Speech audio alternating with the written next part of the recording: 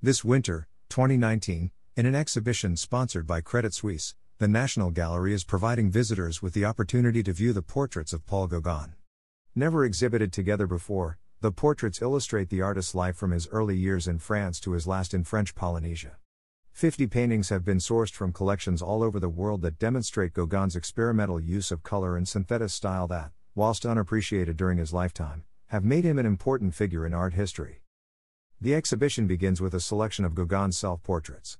Described as self-obsessed, Gauguin painted himself many times throughout his career, believing that the world could only be understood from his point of view. He thought art could only exist in relation to memory, dreams, heritage and emotions, therefore, many of his paintings reflect the way he saw the world. Often, Gauguin used himself as a model for paintings that were not necessarily intended to be self-portraits. By adopting other personas, Gauguin placed himself in histories and mythologies, showing the world how he interpreted the stories. Christ in the Garden of Olives, 1889. Self-portrait, near Golgotha, 1896.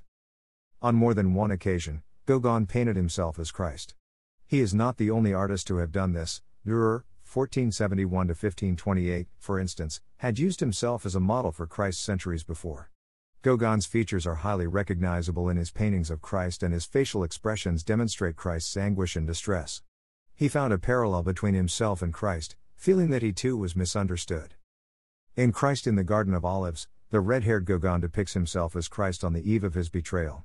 When he painted this, Gauguin was struggling to sell his work and felt isolated and persecuted by the art world. By using himself as the model for this biblical event, Gauguin communicated his own sense of suffering. There is less emotion in Self-Portrait, near Golgotha, which was painted in front of Gauguin's impression of the hill on which Christ was crucified. To the left of Christ, or Gauguin, is the head of a Polynesian idol. To understand this reference, the viewer needs to know a little about Gauguin's life, particularly his later years. Paul Gauguin, 1981. Eugène-Henri Paul Gauguin was born in Paris on 7 June 1848 to Clovis Gauguin and Aline Chazal. Both parents were rather radical. His father was a journalist and his mother was the daughter of the political and feminist activist, Flora Tristan, 1803-44. Gauguin's mother was of Spanish-Peruvian descent, and the family decided to move to Peru in 1849 shortly after the revolution in France. Clovis hoped the move would help his journalistic career, however, he died of a heart attack en route.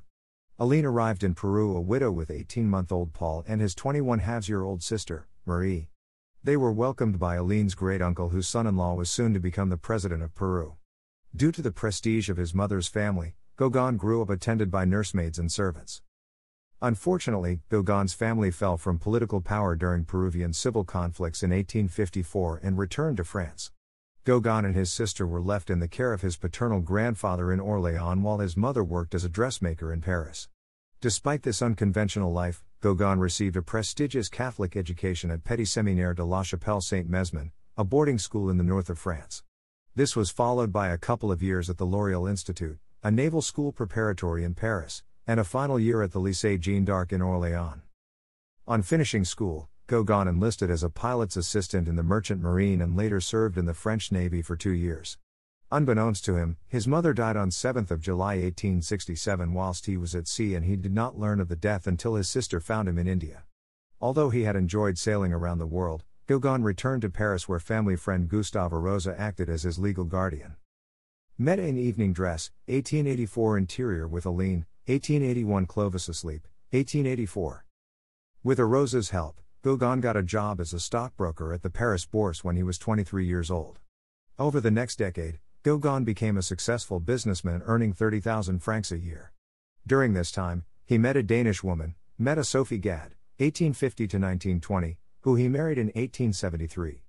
Around the same time, he began painting in his free time and became friends with the French-Danish painter Camille Pissarro, 1830-1903, who encouraged Gauguin's love of art. Pissarro introduced Gauguin to other artists, including Paul Cézanne, 1839-1906, and the art dealer Paul Durand Ruel, 1831-1922. He was encouraged to take part in 3 Impressionist exhibitions. However, the reviews he received were rather dismissive in comparison to the highly regarded opinions today. Gauguin and Mette had 5 children: Émile, 1874-1955, Aline, 1877-97, Clovis, 1879-1900, Jean René, 1881-1961, and Paul Rolland (1883–1961), who were frequent subjects of Gauguin's paintings.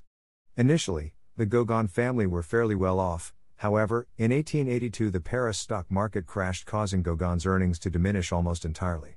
As a result, he decided to become a full-time painter. The family moved to Rouen on the River Seine, where they could live more cheaply. Gauguin hoped he would be able to earn a living from his paintings. However, the venture proved unsuccessful. As he was unable to provide for them, Mette and the children moved to Copenhagen, presumably to stay with their family. Gauguin and his art collection joined them in 1884. However, the Danish city proved to be as equally difficult to establish himself as an artist. He was soon urged to return to Paris along with his 6-year-old son Clovis. Still life with profile of Laval, 1886. Gauguin found it hard to get back into the Parisian art world and was virtually living in poverty. He took on menial jobs to earn a bit of money, but it was not enough to live on, and his son Clovis fell ill. This prompted Gauguin's sister to pay for Clovis to attend boarding school. Without Clovis to look after, Gauguin was able to focus on his art. Although he did not produce many paintings during this time, he tried to sell artworks he had produced in Rouen and Copenhagen. He exhibited in the Final Impressionist exhibition in May 1886, which had a similar outcome to the previous 3. However, he did sell one painting to the French painter Félix Bracquemond, 1833–1914. Attracted by the affordable living conditions, Gauguin spent the summer of 1886 in the artists' colony of Pont-Aven in Brittany. Many art students visited the area, including Charles Laval, 1861–94, who became an admirer and follower of Gauguin. In a still life resembling the work of Cézanne, Gauguin included a side profile of Laval at the edge of the picture looking at the fruit displayed on the table. The following year, Laval accompanied Gauguin to Panama and Martinique in the Caribbean. Despite suffering from dysentery and marsh fever, he produced a dozen paintings. On his return to France, these were displayed in a gallery where they were admired by Vincent van Gogh, 1853–90, and the art dealer Theo van Gogh, 1857–91. Theo purchased 3 of Gauguin's paintings for 900 francs and arranged for them to be hung in his art gallery. Portrait of Madame Roland, 1888. Van Gogh's version Old Man with a Stick, 1888. Gauguin and Vincent van Gogh became close friends, and in 1888 Gauguin was invited to spend 9 weeks at his yellow house in Arles. They spent the time painting together, often producing the same scenes. On more than one occasion, they set their easels up side by side to paint portraits, for example, Augustine Roland, 1851–1930, The Postman's Wife. Whilst Van Gogh rapidly completely his painting with large brushstrokes, Gauguin took his time using washes of flat, bold colors that almost resemble Japanese woodblock prints. Another portrait they both produced was of Marie Janis, 1848–1911, the owner of the Café de la Gare near Van Gogh's home. Once again, Van Gogh immediately attacked his canvas with paint, whereas Gauguin spent at least an hour making a detailed charcoal sketch before moving on to paint. Whilst in Arles, Gauguin experimented with Van Gogh's technique of completing a painting in one sitting. This was very different from his usual approach, which involved working over many sessions. However, the result is a pleasing, more energetic, freer portrait. The rapid brushstrokes of Old Man with a Stick emphasize the roughened skin of the sitter, particularly his redraw hands from years of manual work. Unfortunately, Gauguin's close relationship with Van Gogh was not to last. The Dutch painter's mental health was rapidly deteriorating, and Gauguin decided he ought to leave. Distraught, Van Gogh, who worshipped Gauguin, confronted him with a razor blade. However, Gauguin still left and never saw Van Gogh again. Reportedly, later that evening, Van Gogh cut off his ear and gave it to a woman in a brothel, saying, "Keep this object carefully, in remembrance of me." Portrait of Meyer de Haan, 1889. Portrait of Meyer de Haan, 1889. Through Van Gogh's brother Theo, Gauguin met the Dutch artist Meyer de Haan, 1852–95. Together, Gauguin and de Haan visited Brittany, where Gauguin produced many portraits of the artist. The National Gallery displays a couple of drawings Gauguin produced, presumably studies for larger paintings, and a wooden carving. As well as painting, Gauguin produced sculptures from a variety of materials.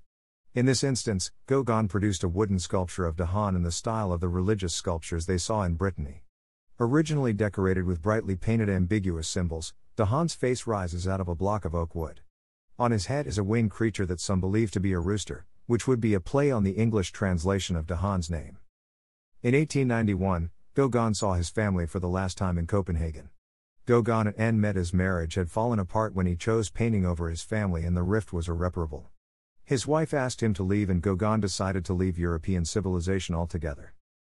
Fataruma, Melancholic, 1891. Vahini no Tevai, Woman with a Mango, 1892. Marahi Mechua no Tamana, Tamana has many parents or the ancestors of Tamana, 1893.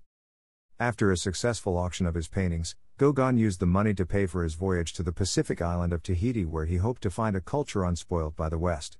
He was fed up with the artificial and conventional European culture. However, when he reached Tahiti he was dismayed to discover that the island had been taken over by missionaries and French colonialists. He settled in Papeete, the capital of French Polynesia, but was upset at the lack of the primitive idyll he had visualized. Missionaries distrusted the traditional Tahitian way of life and forced the women to wear modest clothing based on the styles worn in Europe. Outraged by this, Gauguin soon moved to Papiri in the south of the island where he hoped to discover a more authentic lifestyle. Examples of the clothing the Tahitian women were forced to wear can be seen in many of Gauguin's paintings produced on the island. In Melancholic, a young Tahitian woman wears a bright pink missionary dress. However, her melancholic demeanor implies she is less than happy about the gradual disappearance of her culture in the wake of colonial contact. While in Papiri, Gauguin was involved in many sexual relations with young Tahitian girls. He supposedly married 2 of them, although the term marry is rather loose. After all, he still had a European wife. His first Tahitian wife Tamana, 1878-1918, was only 13 or 14 years old when they met and, although it was customary for women to marry young, Gauguin may have exploited his privilege as a Westerner to claim her. Tamana features in many of Gauguin's portraits, for example, Woman with a Mango, which was later purchased by Edgar Degas, 1834-1917, in 1895. In the majority of these paintings, Tamana is an anonymous model. However, on one occasion, Gauguin names her in the title. The ancestors of Tamana shows Tamana in a typical missionary dress. However, she is surrounded by spiritual references from her past, or at least Gauguin's interpretation of traditional Tahitian beliefs. Symbols include glyphs similar to those found on ancient tablets, a female figure and spirits of the dead. Arimadne, The Royal End, 1892.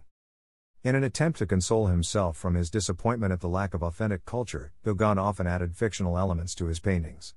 Gauguin wanted to paint local customs but found they were remarkably similar to those back home. After witnessing the funeral of Pomare v. 1839-91, a Tahitian king, Gauguin painted an imagined version of events, which included the disembodied head of the deceased being displayed and mourned over. Gauguin sent many of his Tahitian paintings to France where his patron, George Daniel de Montfred, 1856-1929, arranged for them to be displayed in a couple of exhibitions. Unfortunately, not many sold and Gauguin was getting dangerously low on funds. He was also suffering from a suspected heart problem, which in hindsight may have been early signs of cardiovascular syphilis, so Gauguin decided to return to France, leaving his wife and newborn child behind. Self-Portrait with Idol, 1893. Young Christian Girl, 1894. Gauguin arrived in Marseille on 30th of August 1893. Although he was back in France, his work was still focused on Tahitian life. He began writing an account of his time on the island in a book called Noa Noa. However, critics claim it to be highly fictionalized and, on occasion, plagiarized. Tahiti's influence can be seen in Gauguin's self-portrait from 1893. Although he wears typical Breton clothing, a sculpture of a Polynesian goddess can be seen in the background. Interestingly, Gauguin did not produce any pictures of himself while in Tahiti, yet immediately returned to the topic on his return to France. After a moderately successful exhibition in November 1894, he moved to 6 Rue Vercingétorix in the Montparnasse district of Paris, where he hosted regular gatherings with artists, musicians and writers. He was known for his exotic dress sense which exuded the atmosphere of the South Seas. Unfortunately, sales of his paintings were either slow or non-existent, so he decided to try his luck in Brittany. While in Brittany, Gauguin demonstrated the typical scenes he saw in colonized Tahiti. Armed with a bright yellow missionary dress he had brought with him, Gauguin commissioned a young Breton woman to pose as a model. Standing on the wayside praying, Gauguin's representation of the woman combines traditional Breton lifestyle with missionary characteristics. Still Life with Apples, a Pear, and a Ceramic Portrait Jug, 1889. In 1895, after raising a tiny amount of money, Gauguin returned to Tahiti. For a time, he achieved a steady stream of sales and lived a comfortable life with other artists near Papeete. He took on another wife called Paura, however, their daughter passed away shortly after birth. By this time he was also suffering from ill health and spent a short time in hospital during the summer of 1896. The following year, Gauguin was able to send some of his artwork to France, where they were exhibited in Paris as well as Brussels in Belgium. During this time, his book Noah Noah was being published in installments. Yet, this brief period of positivity was not to last. In April 1897, Gauguin received the terrible news that his daughter Aline had died from pneumonia at the age of 19. Devastated, the news led him to attempt suicide. Once again suffering financially, Gauguin was compelled to take a desk job at the Office of Public Works in Papeete. Meanwhile, the art dealer Ambroise Vollard, 1886–1939, attempted to sell Gauguin's paintings in France. Gauguin began to play a role in Tahitian politics and contributed to the colonial government journal Les Guêpes, the Wasps. This encouraged him to establish his own monthly satirical journal Le Sourire, Journal Sérieux, The Smile, a serious newspaper, later retitled Journal Méchant, a wicked newspaper. In 1900, he also became the editor of Les Guêpes, from which he received a salary. Père Paillard, 1902. Barbarian Tales, 1902. Life on Tahiti was becoming increasingly westernized and Gauguin was frequently in hospital. Regardless of his health, Gauguin was determined to find somewhere more authentic and in September 1901 moved to the Marquesan island of Hiva Oa in Polynesia. There was no doctor on the island and Gauguin had to rely on the Protestant pastor Paul Vernier, who had a little medical training. Gauguin and Vernier became friends. However, many of the missionaries on the island were not impressed with his studio called the House of Pleasure, in which he conducted relationships with local women as well as painting. Gauguin was particularly averse to the bishop Monsignor Joseph Martin, whose likeness he carved from Miro wood. Titled Père Paillard, Father Lecher, Gauguin included devil horns to show how he really felt about the bishop. When he was well enough, Gauguin painted portraits of the locals in their native costume or lack of, such as in Barbarian Tales. Another caricature of the bishop can be seen behind the two semi-naked ladies in the foreground. Self-portrait, 1903. By 1903, Gauguin's health was rapidly deteriorating. He painted his final self-portrait, which was much simpler and less exotic than his usual style, and gave it as a gift to the Vietnamese exile Nguyen Van Cam, K.Y. Dong, who, along with Vernier, helped to look after him in his ill health. On 8 May 1903, Gauguin was weak and in great pain.